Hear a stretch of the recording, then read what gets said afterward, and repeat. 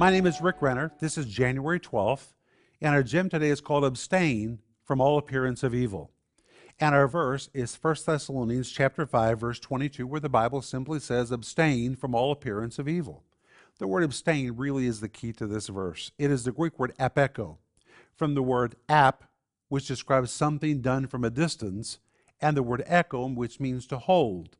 But when you compound the two words together, it means to hold distance between yourself and something else, to put space between you and another thing. And in this verse, it says, from all appearance of evil, which means if there's a place that appears to be evil, or a place where you may be tempted, or maybe just doing something that may not look right in the face of others, you need to put space between yourself and those things so that you can't cross over and do that which you should not do. Abstain.